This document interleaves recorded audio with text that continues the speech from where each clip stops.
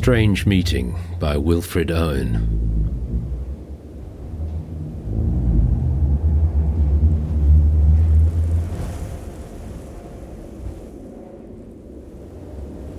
It seemed that out of battle I escaped down some profound, dull tunnel, long since scooped through granites which titanic wars had groined.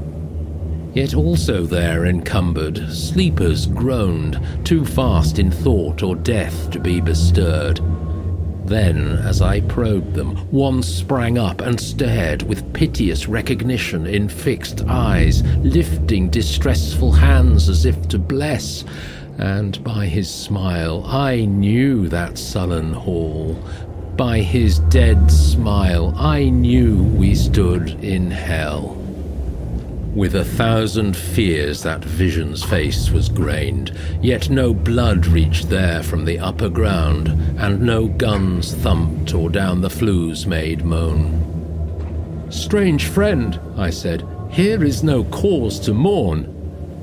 "None," said the other, "save the undone years, the hopelessness.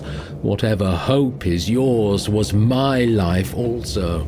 I went hunting wild after the wildest beauty in the world, which lies not calm in eyes or braided hair, but mocks the steady running of the hour, and if it grieves, grieves richlier than here.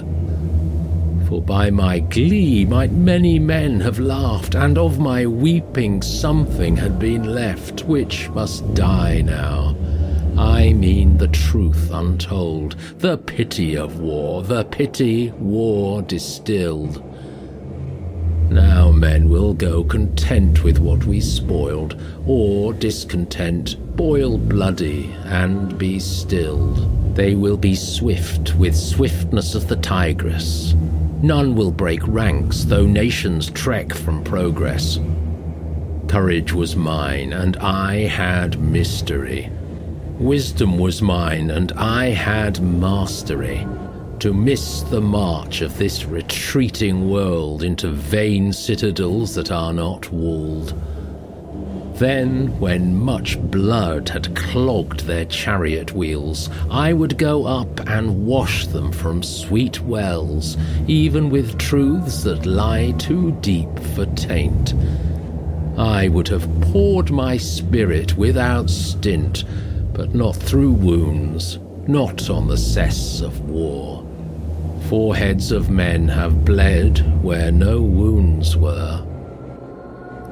I am the enemy you killed, my friend. I knew you in this dark, for so you frowned yesterday through me as you jabbed and killed. I parried, but my hands were loath and cold. Let us sleep now.